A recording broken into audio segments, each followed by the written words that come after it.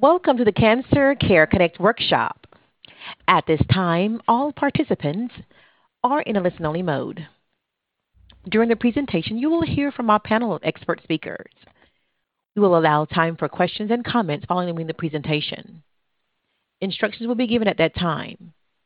If anyone should require assistance during the workshop, please press star then 0 on your touch-tone telephone. As a reminder, this workshop is being recorded. I would now like to introduce your moderator for today's workshop, Dr. Carolyn Messner, Senior Director of Education and Training, Cancer Care. Please go ahead. Oh, thank you so much, Dee Tamara, and I too would like to welcome everyone to today's Cancer Care Connect Education Workshop, Metastatic Breast Cancer in the African American Community, and African Americans, New Treatments. Today's program is supported by an educational grant from Daiichi Sankyo Inc., and I really want to thank them for their support of the program.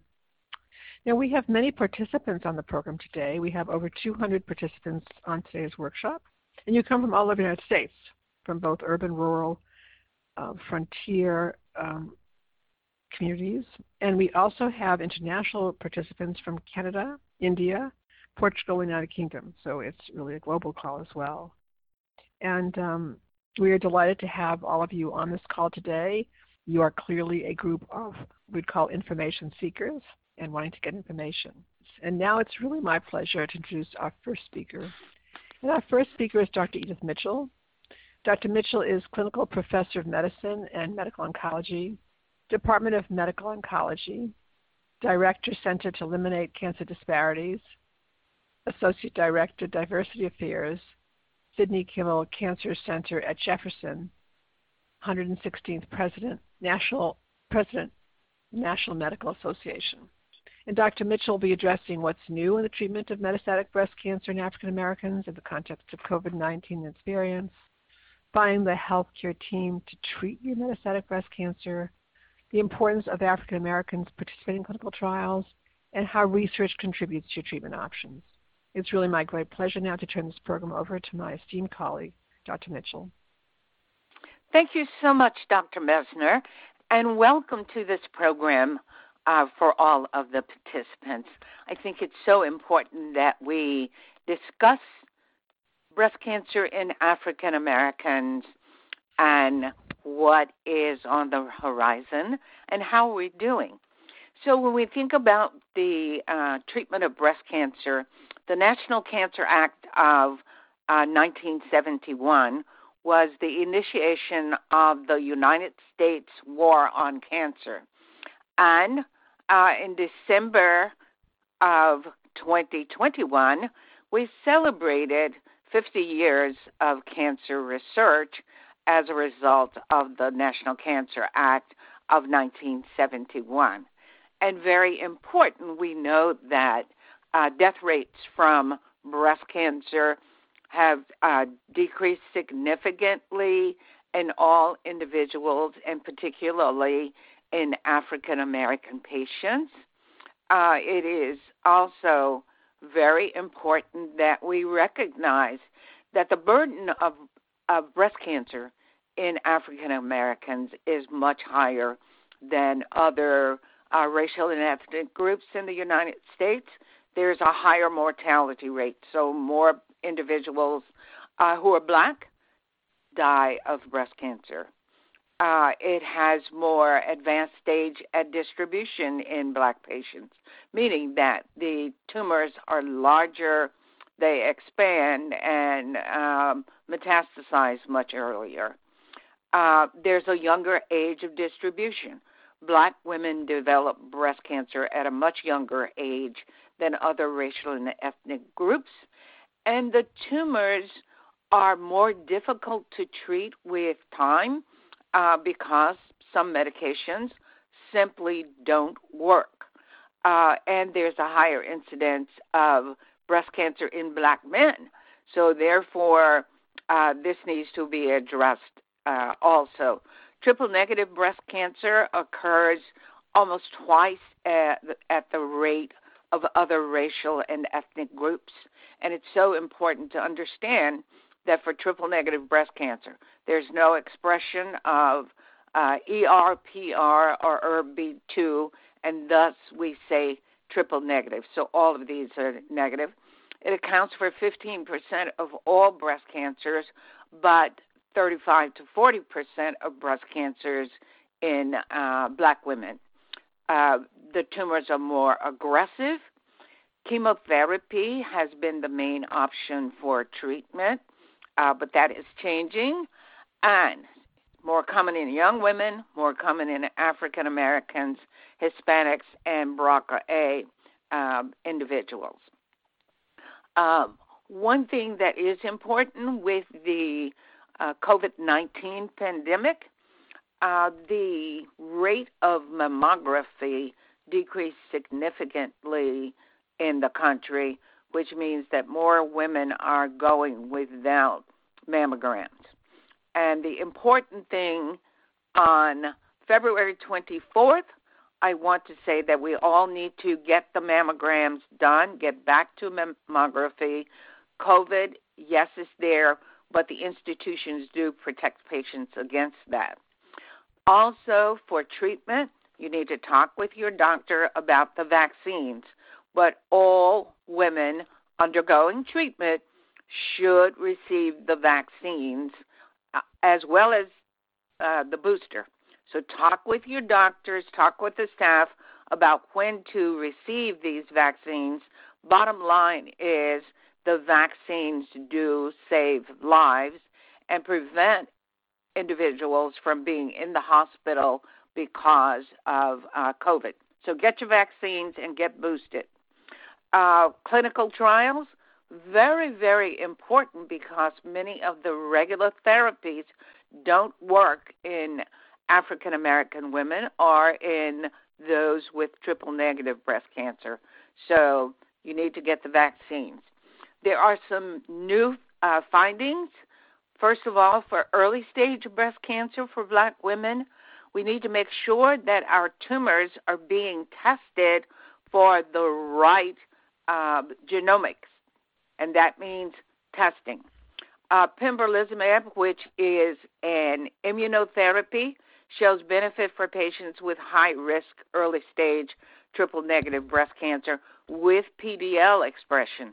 So that test for PDL needs to be done on the tumor and therefore genomics being done. There is the next study presented at San Antonio.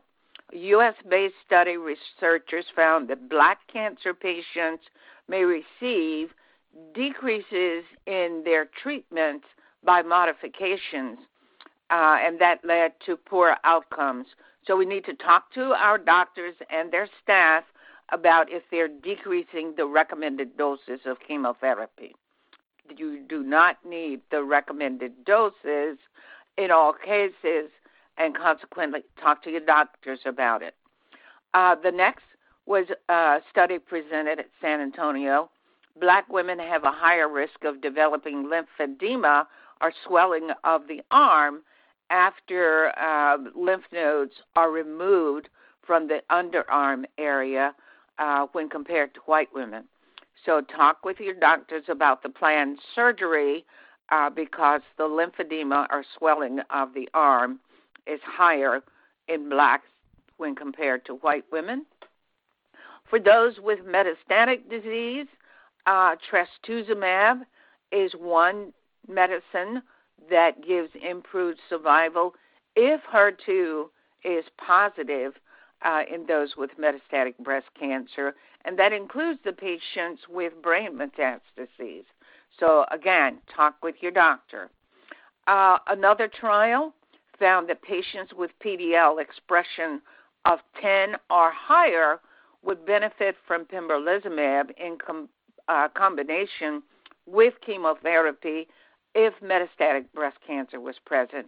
Again, meaning that the tumor tissue needs to be checked for prediction of immunotherapy resistance or its sensitivity when given with chemotherapy. But it is beneficial. It is beneficial, especially in black patients, but we need the testing for PDL1. and there are new data that suggests that genomic profiling can improve the results from treatment and treatment outcomes for patients with metastatic breast cancer. So it's very important for African American patients to have their tumor tested for genomic profiling. That is something you can ask your doctor to do, because in the past that has not been the standard for treatment of metastatic breast cancer.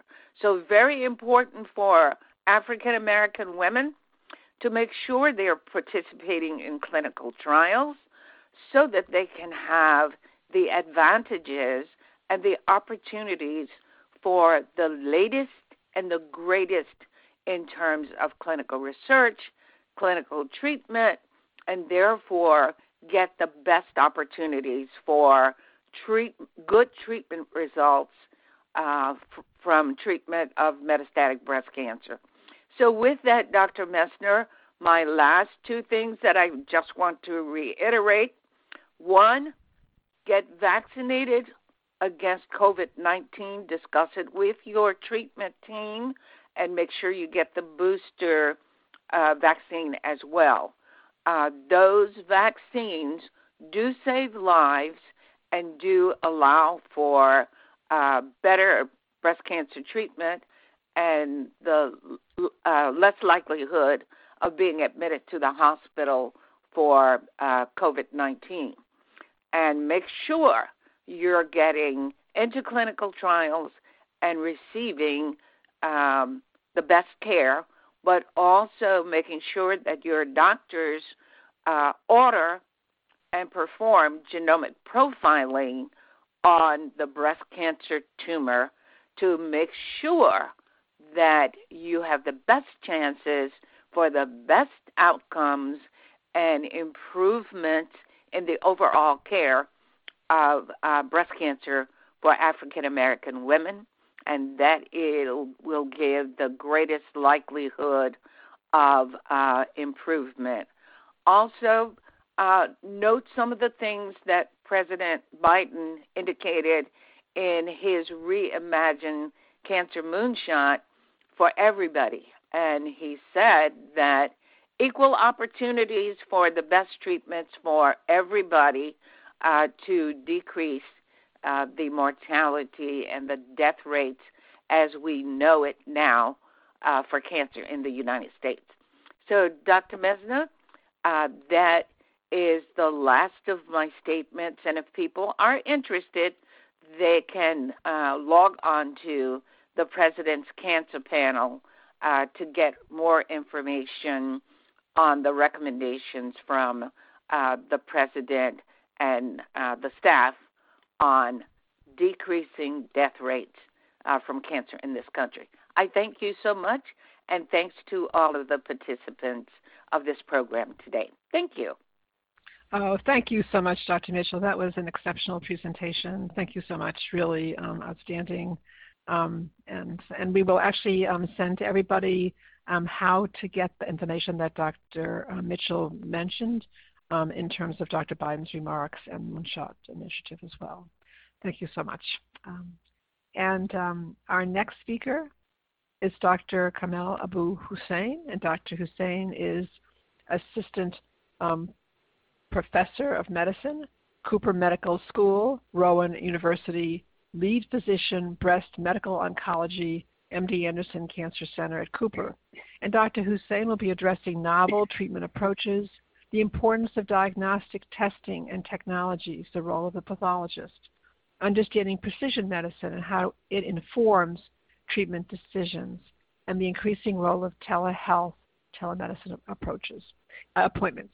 It's my great pleasure now to turn this program over to my esteemed colleague, Dr. Hussein. Thank you so much, Dr. Messner.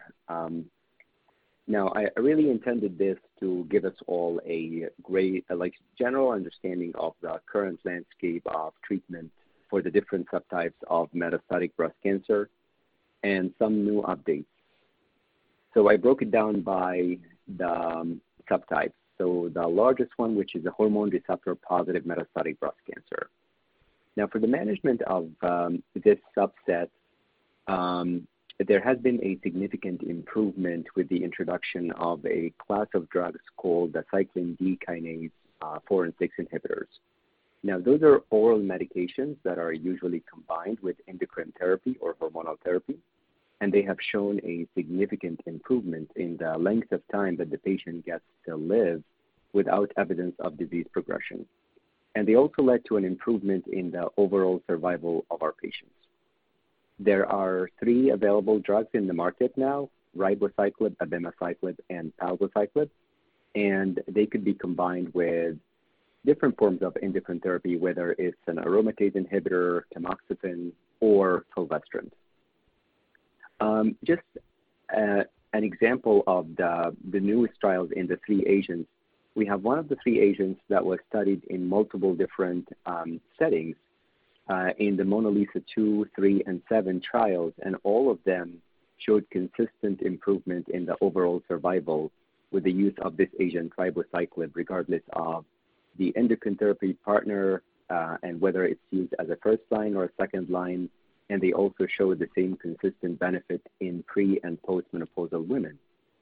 Now, moving on past this line, the later lines of therapy for the hormone receptor positive breast cancer, there is the option of using oral drugs like everolimus, which is typically combined, again, with Faslodex, and that has shown a very good ability to keep the disease under good control. And also patients who test positive for a mutation called the PIK3CA, which, as Dr. Mitchell alluded to, is found on the genomic profiling of tumors. Those patients can have the option of being treated with an oral agent called alpelisib, which is also combined with Faslodex. This has been all very meaningful in the management of this disease, as it has been successful in maintaining control over the disease in a good number of patients, and that spares them the need to be on chemotherapy early on during the treatment course, when the patients get to enjoy a good quality of life without the stressful side effects that normally are seen with the use of cytotoxic chemotherapy. A couple of interesting studies, actually, that was presented recently in this subset of patients. I will just touch quickly on the EMERALD phase 3 clinical trial, which is a trial that used a new agent called elacestrant, and that is an oral SERT, which is a selective estrogen receptor downregulator, just like Faslodex, which is normally in the form of an intramuscular injection, but that one is an oral medicine. And it was tested in the ER-positive metastatic breast cancer setting after progression on the first line of endocrine therapy and a CDK4/6 inhibitor.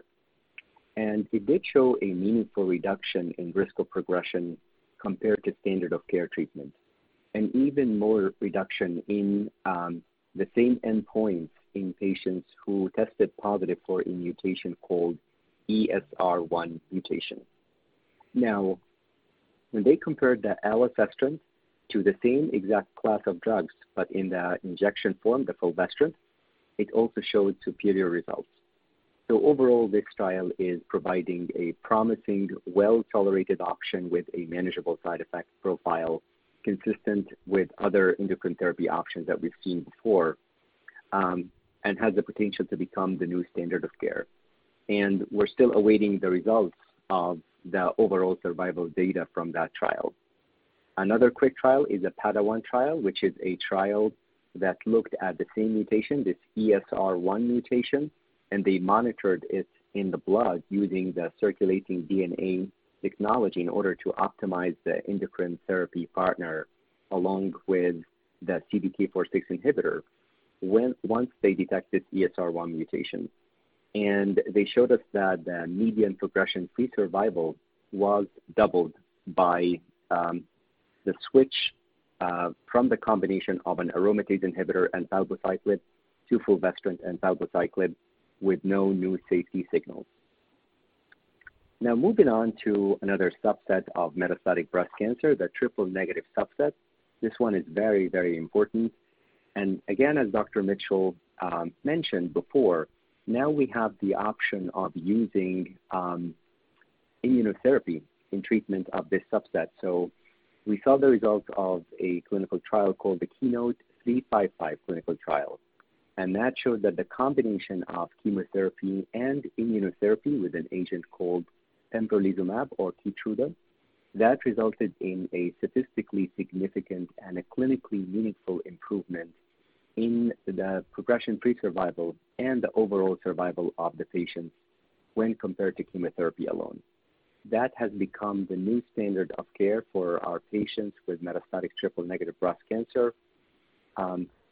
If they tested positive for the test, for that, the PD-L1 test called the CPS score or the combined positivity score, you have to score 10 or higher in order to be considered for this treatment regimen.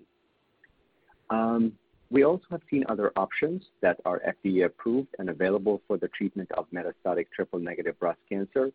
So now we have a drug called sacituzumab govitecan, known as Trodelvy, which is in the class of the antibody drug conjugates.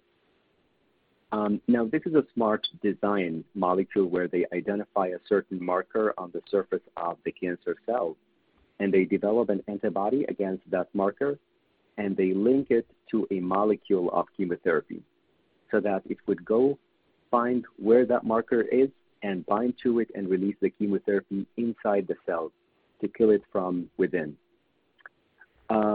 There is an ongoing trial. They presented the phase 1 results. It's called the Tropion Pan-Tumor Trial, which is a phase 1 that looked at multiple tumor types, including the heavily pretreated metastatic triple-negative breast cancer. And it's using another antibody drug conjugate called Dato-DXd, and it showed highly encouraging and durable efficacy and a nice response rate in patients with triple-negative breast cancer. And it seems to be very well tolerated with just low-grade nausea and stomatitis or inflammation of the inner lining of the mouth as the most prominent side effects.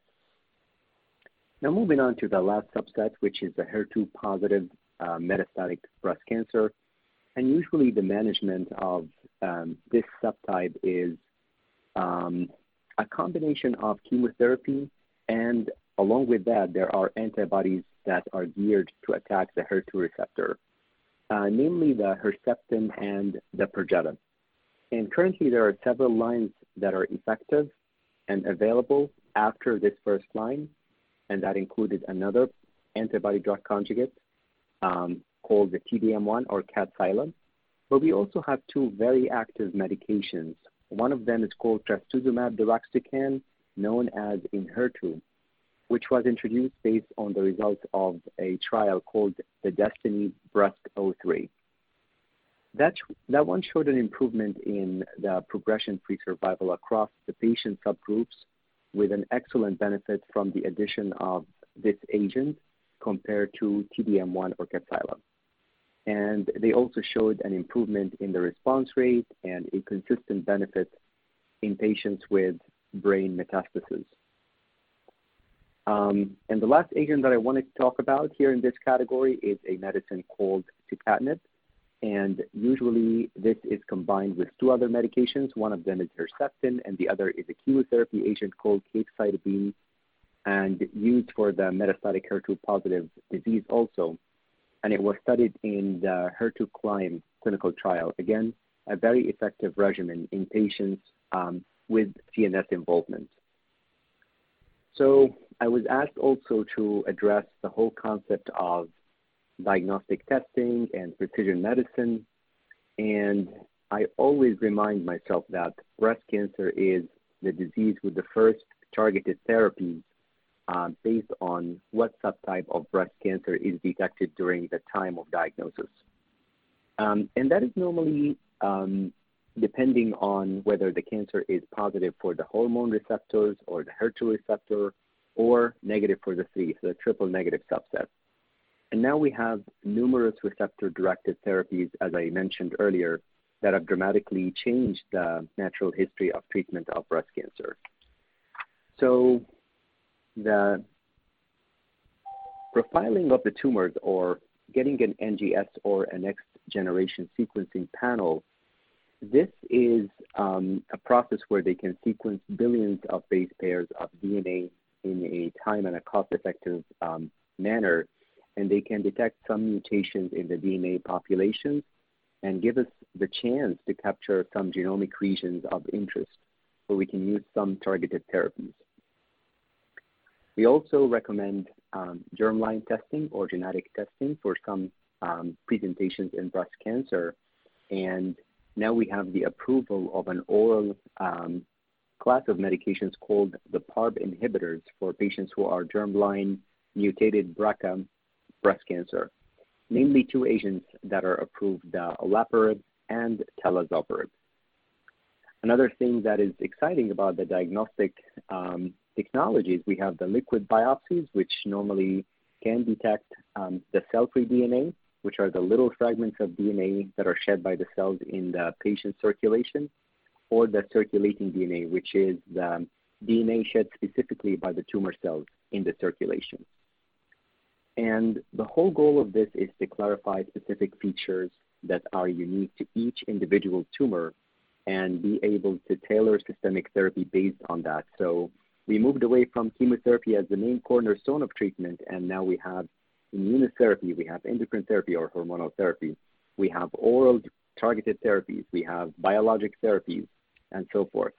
This is the essence of really what it means to have precision medicine. I was also asked to clarify the role of our pathologists. How do they play a role in the treatment of every one of our cancer patients? And the role is very essential, really. So it starts from the initial time of diagnosis.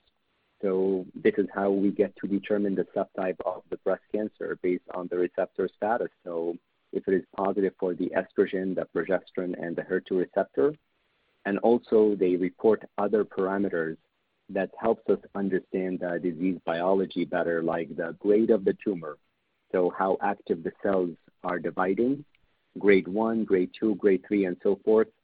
Other markers like the Ki-67, which is a proliferative or the proliferation index of the cancer. Also, when patients proceed with treatment before they go to surgery, so we call that neoadjuvant therapy, we look for the final pathology outcome. So what response did the patient have to their treatment before surgery? And based on that, we can tailor the treatment that will follow after surgery. And then every time a patient repeats a biopsy during the journey of dealing with metastatic breast cancer, that is very helpful because it informs us what the choice should be for the next lines of therapy and so forth. And in the end, just a little blurb about telemedicine. So I think the whole concept of virtual visits has gained a lot of popularity since the beginning of the pandemic, and it has been extremely helpful for us and our patients to continue taking care of them in a safe way. There's a lot of positive aspects to it, and I don't think it's a replacement to the in-person visits, as there are some limitations to it, like you can do a proper exam or any exam really, but probably a hybrid model between telemedicine and in-person visits is a reasonable approach, as both complement each other nicely. And I know that my colleague, Dr. Taiwo, will go into this topic with some details. And because of time constraints, I'll stop here. And back to you, Dr. Messner. Thank you. Oh, thank you, Dr. Hussain. That was really a wonderful, just an outstanding presentation. And actually, I know there'll be questions for you during the Q&A, but thank you for really going into the detail so people can really understand all the treatments that are available for them. Just a wealth of treatments that are now available. So thank you so much. And our next speaker is Dr. Evelyn Taiwo, and Dr. Taiwo is Assistant Professor of Clinical Medicine, Weill Cornell Medicine, New York Presbyterian, Attending Physician, Hematology and Oncology, New York Presbyterian, Brooklyn Methodist Hospital. And Dr. Taiwo will be addressing preventing and managing treatment side effects, symptoms, neuropathy, discomfort, and pain coping with metastatic breast cancer in the context of COVID-19 and its variants, key questions to ask your healthcare team about quality of life concerns and follow-up care, and guidelines to prepare for telehealth, telemedicine appointments, including technology, list of questions, follow-up appointments, and discussion of open notes. It's really my great pleasure now to turn this program over to my esteemed colleague, Dr. Taiwo. Thank you, Dr. Messner, and thanks for having me here. So you've given a summary about some of the things I'm going to touch up on over the next few minutes. So in terms of preventing and managing treatment side effects, symptoms, neuropathy, discomfort, and pain associated with treatment, obviously the side effects that a patient may experience really depend on the type of treatment the patient is on for their metastatic breast cancer. For patients who are getting endocrine therapy, which is anti-estrogen treatment for metastatic breast cancer, some of the side effects associated with the treatment, such as hot flashes or what we call arthralgias or myalgias, which are muscle aches or joint pain or joint stiffness, those are relatively well managed with very simple interventions. For patients who experience things like hot flashes, generally the recommendation is to wear light clothing, wear cotton clothing, sleep with minimal clothing at night. Things like smoking and coffee drinking sometimes do increase the body temperature, so we do recommend patients abstain from certain behaviors that may increase those side effects. We also know that for patients who have significant side effects that are intolerable, there are antidepressants at very low doses, which are different from the doses we use for depression treatment that we're able to use to manage some of the hot flashes that patients do experience. For some women, sexual health is also something that is a concern when they're on anti-estrogen medication. Side effects such as vaginal dryness, we do see that in a certain percentage of our patients. And generally for those patients, we'll recommend just water-based, over-the-counter lubrication, which is generally easy to get access to and usually controls the side effects that are associated with the medication. When it comes to medications like chemotherapy, generally there are some common side effects that are associated with most types of chemotherapy, and then there are more specific side effects depending on what medication or chemotherapy the patient's on. But in general, some patients may experience fatigue. Some patients may experience diarrhea. Other times it's constipation. Every now and then patients will report side effects such as nausea associated with their treatment. What's interesting is we have very good studies showing that the side effects of fatigue are actually generally well managed with physical activity. It's a little counterintuitive, though we have very good data that physical activity often helps with some of the fatigue that's associated with chemotherapy. So for patients who have the ability and the energy to be physically active throughout their treatment, we do recommend physical activity. We have very good data in terms of yoga as well in patients with breast cancer. We recommend good sleep hygiene. Getting good sleep helps with fatigue associated with chemotherapy. And in patients where we're still having difficulty with the amount of fatigue they're experiencing, there are times where stimulants are helpful in helping deal with some of the fatigue. Then obviously with the diarrhea, antidiarrheal medicines are very helpful. For constipation, we recommend stool softeners, laxatives in certain cases. Generally, these are conversations that happen very early on, even before treatment is started in terms of what side effects a patient may experience. So a lot of the supportive treatment should be readily available. We generally would recommend that patients have anti-nausea medicine, constipation medicine, pain medicine if there's pain associated with the disease, to have these things available at home so they have access to it when they do need it. Something that is also very important that as patients do experience some psychosocial side effects from dealing with the cancer diagnosis. Anxiety and depression are things that we do see in some of our patients. So very early on, there are many centers that also factor in a mental health counselor, a psychologist, a therapy as part of the treatment plan from the very beginning at the time of treatment initiation. So there's someone who's able to talk our patients through whatever feelings they may be dealing with. And then we moving on to a more specific side effect that could be debilitating if it's not caught or managed very early on is neuropathy. Neuropathy is basically just destruction, basically just irritation of the nerves. Generally, we see it in the fingers and toes. These are peripheral nerves, and so patients may come in complaining of numbness and tingling, and there are different ways of grading the numbness and tingling associated with neuropathy. So we make sure when we see patients, this is something we're asking about very, very early on. If a patient is experiencing low-grade neuropathy, to monitor. Sometimes we'll have to reduce the dose of the medication if the neuropathy is bothersome.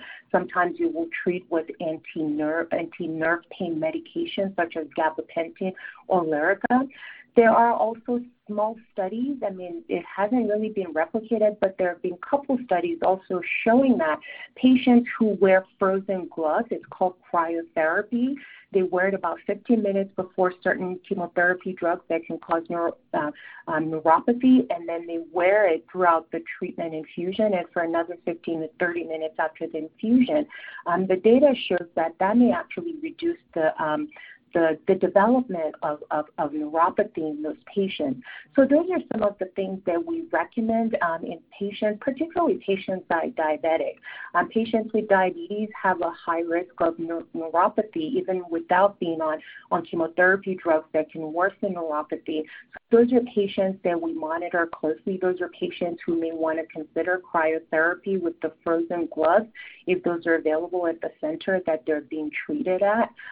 So that's just really important to be aware of and questions to ask your oncologist and whoever is managing patients with metastatic breast cancer.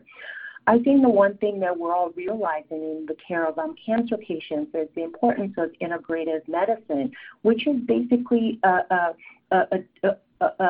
part of medicine that promotes physical, emotional, and spiritual health of patients that are dealing with chronic illnesses. And the way integrative medicine works is really just by incorporating multiple evidence-based modalities along with the conventional treatment, which would be the chemotherapy and anti-hormone treatment and immunotherapy and monoclonal antibodies.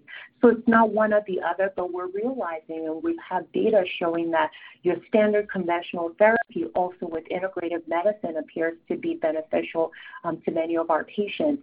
A lot of what integrative medicine focuses on is physical activity, diet, good fruits, vegetables, whole grains, dietary supplements, mind-body modalities, meditation, yoga, music therapy, spirituality, acupuncture, massage, and then obviously opioids in patients who do have pain that requires additional treatment. In terms of some of the other things our patients may experience when they're dealing with a metastatic breast cancer, particularly if there is cancer that's metastasized to the bones, we do manage the patients with treatment, but there are certain patients, if there's pain associated with the bone metastatic disease or there are concerns about risk for fracture, radiation to the painful area, to the painful bone is something we will often recommend and give to the patients.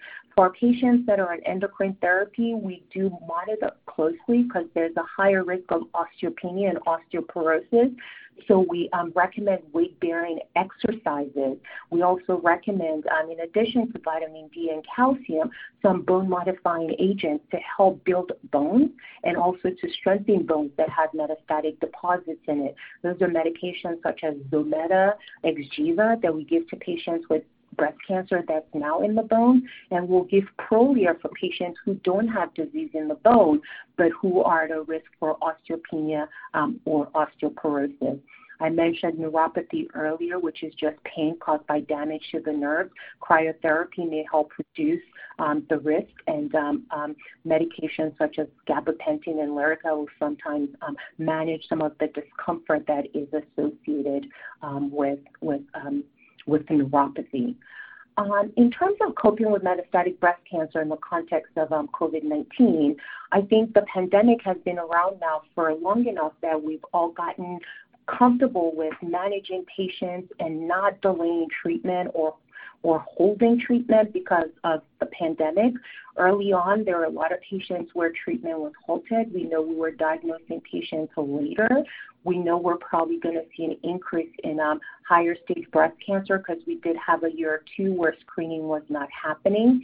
But with the availability of vaccines that are very effective, for patients that are fully vaccinated and boosted, we treat these patients like patients who do not have cancer in terms of continuing your treatment, continuing your standard of care. So nothing has really changed. So what we are recommending and what we strongly recommend is that everyone, particularly a patient with a breast cancer diagnosis, get vaccinated, boosted. Obviously, we still have some behavioral modifications that we're doing, such as if we're not sure of people's vaccination status, to keep our distances. So there's still a little bit of social distancing that we're recommending for our patients. Patients who are getting chemotherapy, we generally recommend they, just really be cautious for the first week and a half after chemo. It's generally when the blood counts are the lowest. So before it recovers, we recommend that you protect yourself. We know that patients with solid tumors, which breast cancer would be considered a solid tumor, have pretty good immunity from the vaccine. We have very good data showing that the risk of COVID and morbidity and mortality is higher in patients who have hematologic malignancies, so those are the lymphomas and the leukemias. So our breast cancer patients that are vaccinated are doing relatively well, and treatment should not be halted for that. And then moving on to just questions to ask your healthcare team regarding quality of life. I think I mentioned some of that already. It's really just having supportive care and the medications or treatment and the resources to help, support patients because quality of life is important. Patients with metastatic disease are now living with a chronic illness. The goal really is to improve your quality of life or keep your quality of life at where it was prior to a diagnosis. So physical functioning is important, and those are questions to be asked. Psychological well-being, anxiety, depression, if that exists. Social support, such as support groups, are available at many institutions, so that should be asked. In terms of, if those are available where you're at. Social workers are amazing, and they really help the clinicians support patients in the ways that are very important to patients. For patients that are spiritual or religious, chaplains are available or could be available if that's something that a patient desires. And then I think having caretakers, family members also involved in the whole process is absolutely important as well.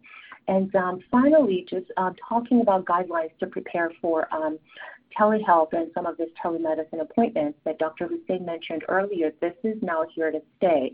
We're learning how to use telemedicine as well as in-person visits to manage our patients. And to be honest with you, besides the inability to physically examine a patient, many of the telehealth visits are similar to what an in-person visits are. So patients are using their smartphones, iPads, computers to access their doctors. You can't really replicate an in-person visit, so it's not the same. So I generally tell patients, number one, no question is insignificant. Any question that a patient deems is important is and should be important to the physician taking care of the patient. So I tell patients, anything that comes up, write it down. So when you see your doctor via web, whether Zoom or Doximity or whatever platform is being used for this televisit, that those questions are already there. Sometimes a screen really creates brain fog. So writing those questions down, I think asking questions about, what the frequency of labs, what the frequency of imaging studies, if you're not seeing a doctor in person, you want to know what the plan for you is until the next in-person visit.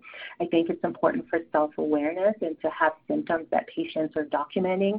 I think sometimes having access to medical records now electronically, and having this portals where you can see what your doctor thinks about your disease, where you have access to your imaging studies or your lab studies, is great because it's giving patients the ability to advocate for themselves more. But on the other hand, there could be some anxiety associated with that because patients now have access to information that they may not have the ability to process.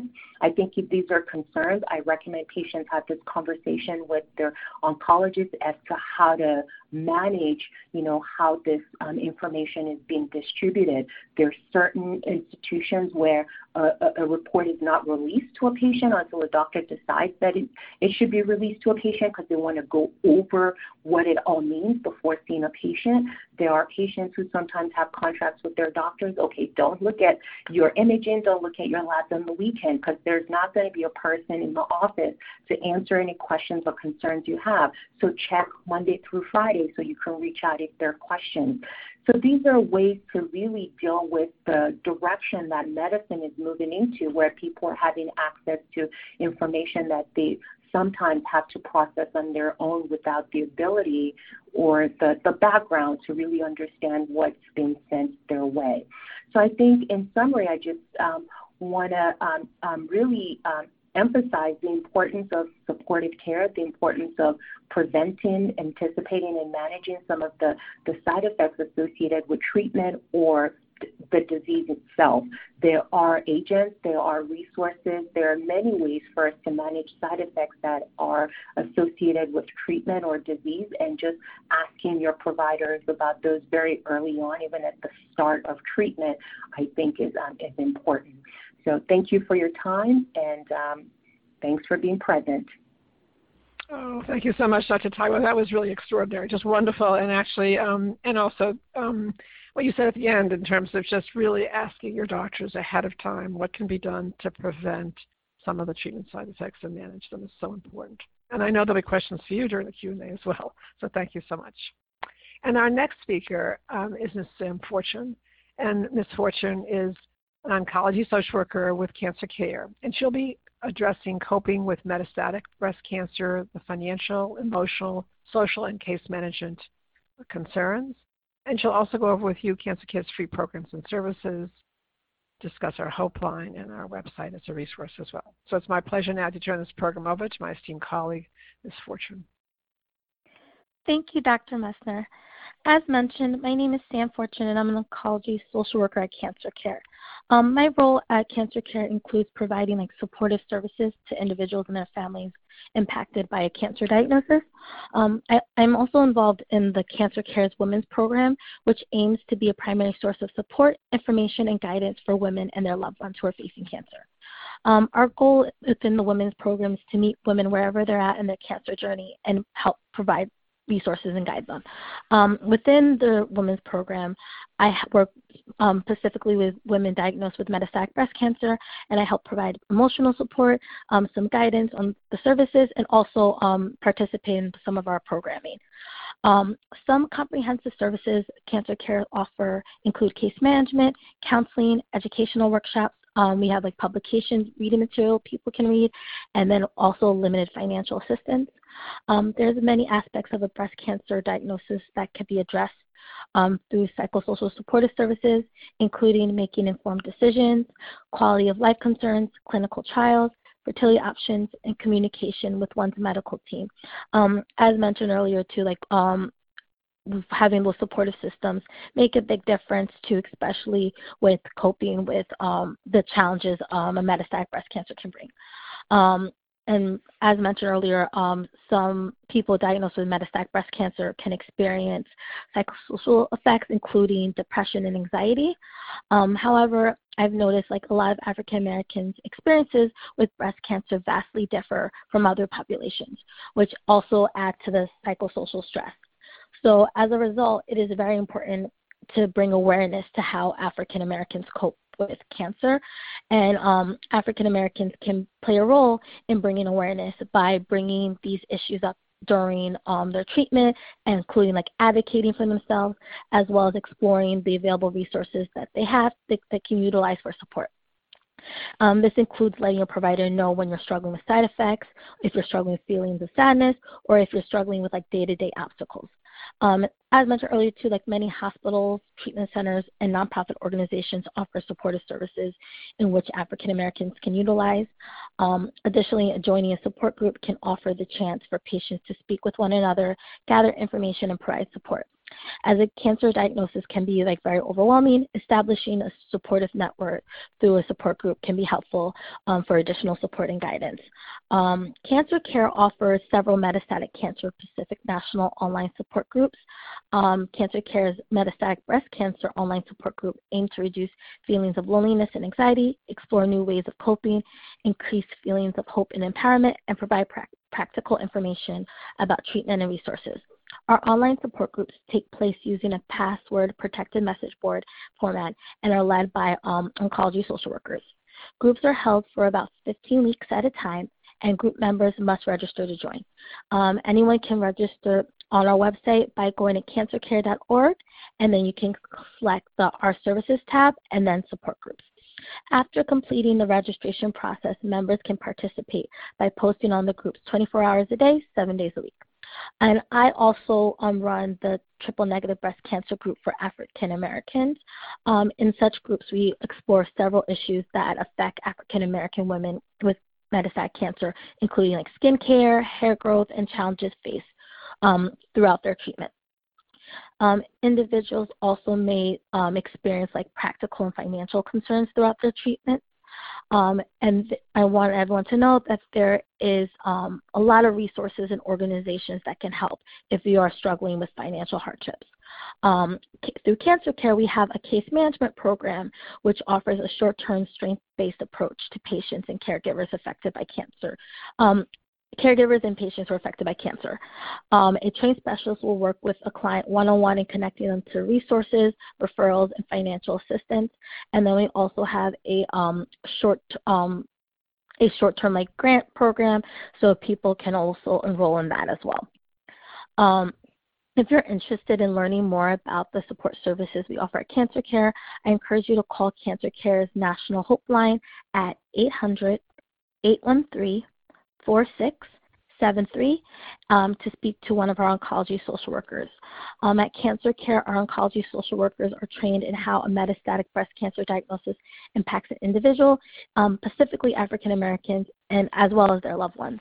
And we're here to offer you support through this experience, and we all look forward to hearing from you on our Hope Line.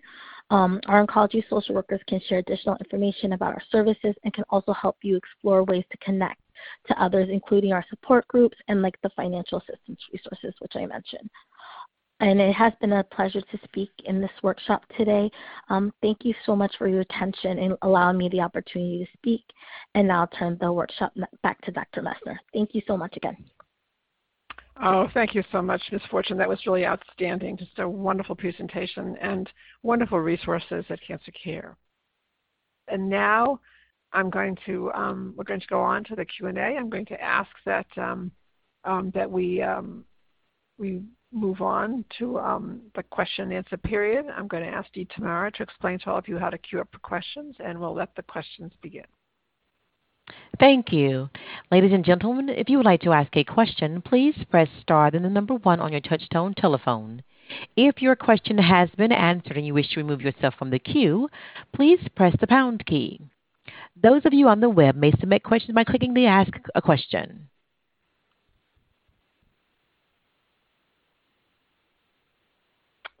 Okay, and we have questions from some of our participants. I'm going to actually start with those questions.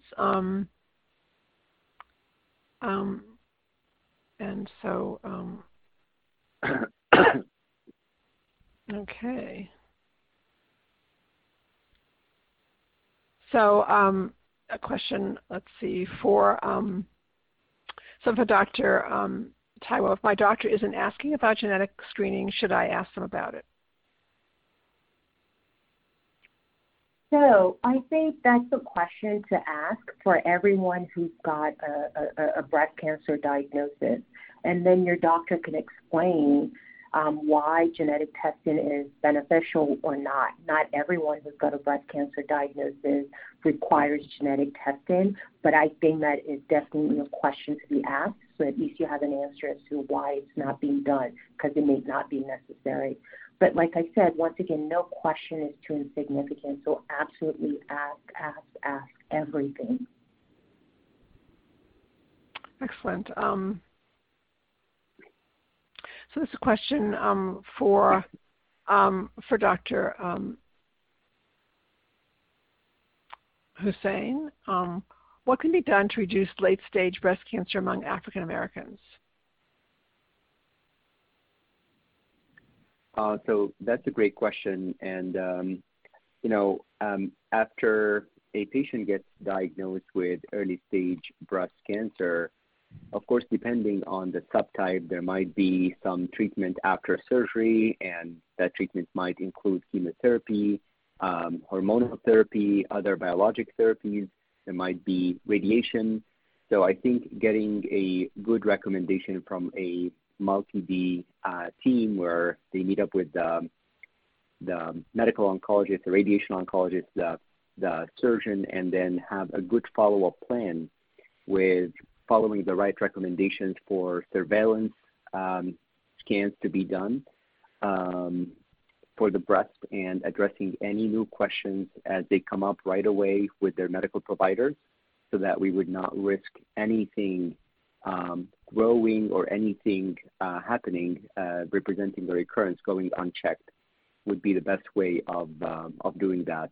Right now, there are no standing orders for like scans that should be done at a certain interval without symptoms. There are no lab tests like tumor markers that we recommend for early stage breast cancer. So I think once the symptoms occur, addressing them with the providers right away is the best approach. Thank you. And a question for Ms. Fortune. Are there certain topics or wording we should use or not use when trying to address the emotional distress for African American women, particularly those over 40? Appreciate your insights. Yeah, and of course, I think stressing that you're, especially like I notice a lot of women struggle with feeling depressed during the cancer journey, understandably so because of everything that's going on. And then it's kind of stressing that you are feeling sad and depressed, describing like how that depression looks like to you. In the past, from what I've heard from patients, I know sometimes what happens is people say, oh, you're strong, you can get through this, but it's kind of reinforcing like, yes, I may be strong, but I'm also feeling sad. And kind of expressing those feelings so people can further understand that this is not just like, basically you're not just saying it just to say it in that sense. Excellent, thank you. That's excellent and very helpful, and that's a great question, great answer. And for Dr. Taiwo, what does it mean when my blood markers go up? One of my doctors says I should start a new treatment, but another says it doesn't mean anything.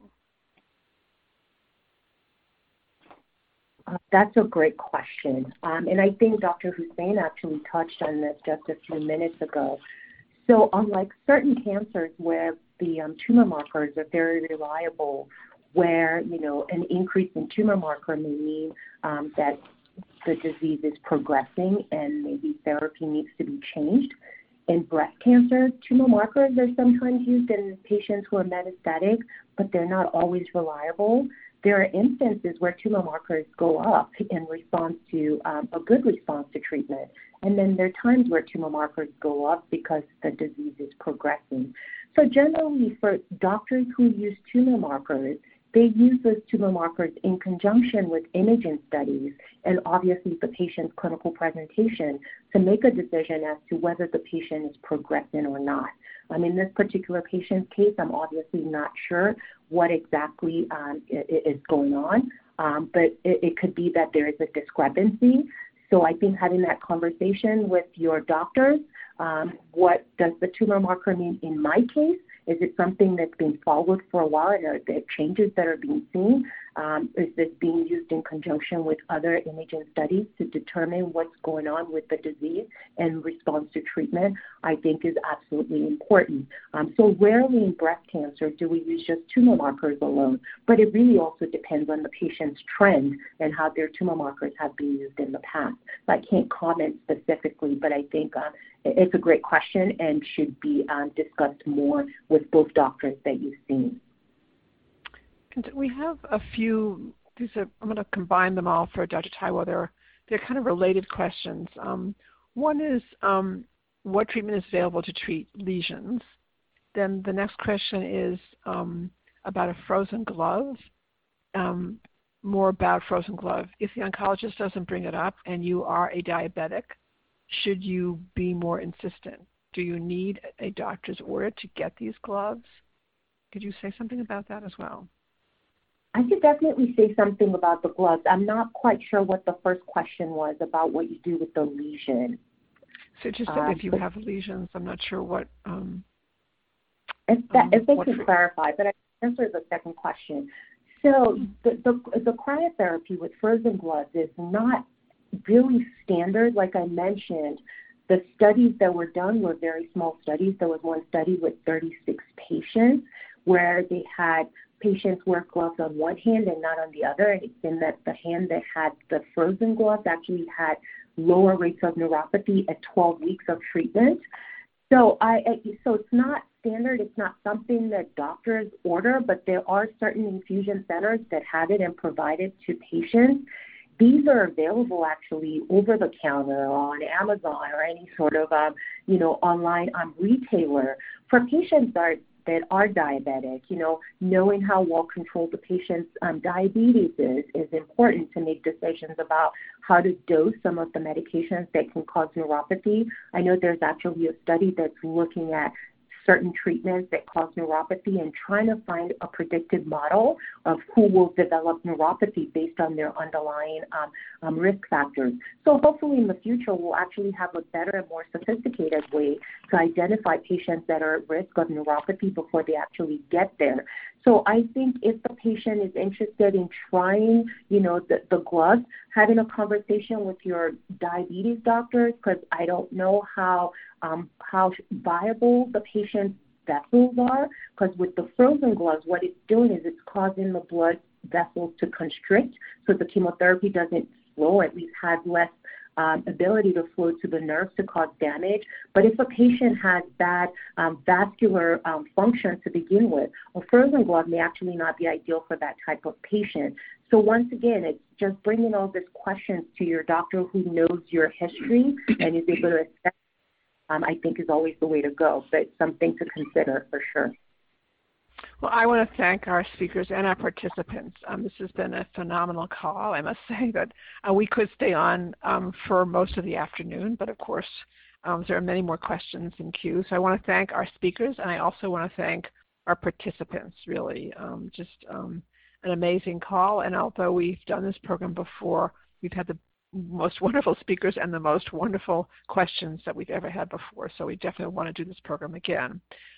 But I do want to address the issue of those of you who still have questions to ask and haven't had a chance to ask them. So for those of you who've asked a question, for those of you who have a question that you didn't have a chance to ask, that are wanting to have that question answered, and for those of you who maybe develop a question and would like to, what do you do with that question? Please take all of the questions, even the ones who got to ask a question, back to your treating healthcare team. We hope that you'll be able to actually ask more informed questions based on what you learned today, and you'll also feel stronger in asking the question because it's a question that you feel is important for you to know your treatment team understands it's a question you have and you would like to have it addressed. So that's very important. Questions are always welcome, and I hope you got that impression today. Also, we had said this would be a 1-hour program, so we try to stay within that time frame. So unfortunately, that's why we can't take everyone's question. But with your doctor, you can actually, of course, in a telehealth visit or when you see them in person, you can have your list of questions, let them know you have questions and that you want to ask them. And also, I would like you to also take advantage of the services that Ms. Fortune went over with you that Cancer Care offers, and any support you need in going back to your healthcare team to get your questions answered in a way that's most helpful to you.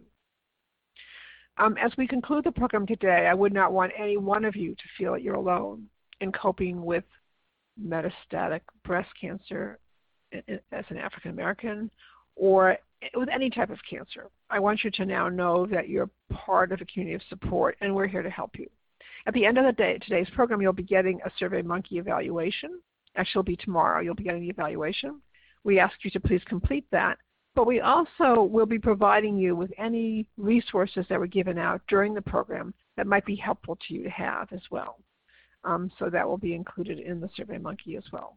Again, I want to thank you all for your participation today, and I want to wish you all a very fine day. Thank you all. Ladies and gentlemen, thank you for your participation. This concludes the workshop, and you may now disconnect. Everyone, have a great day.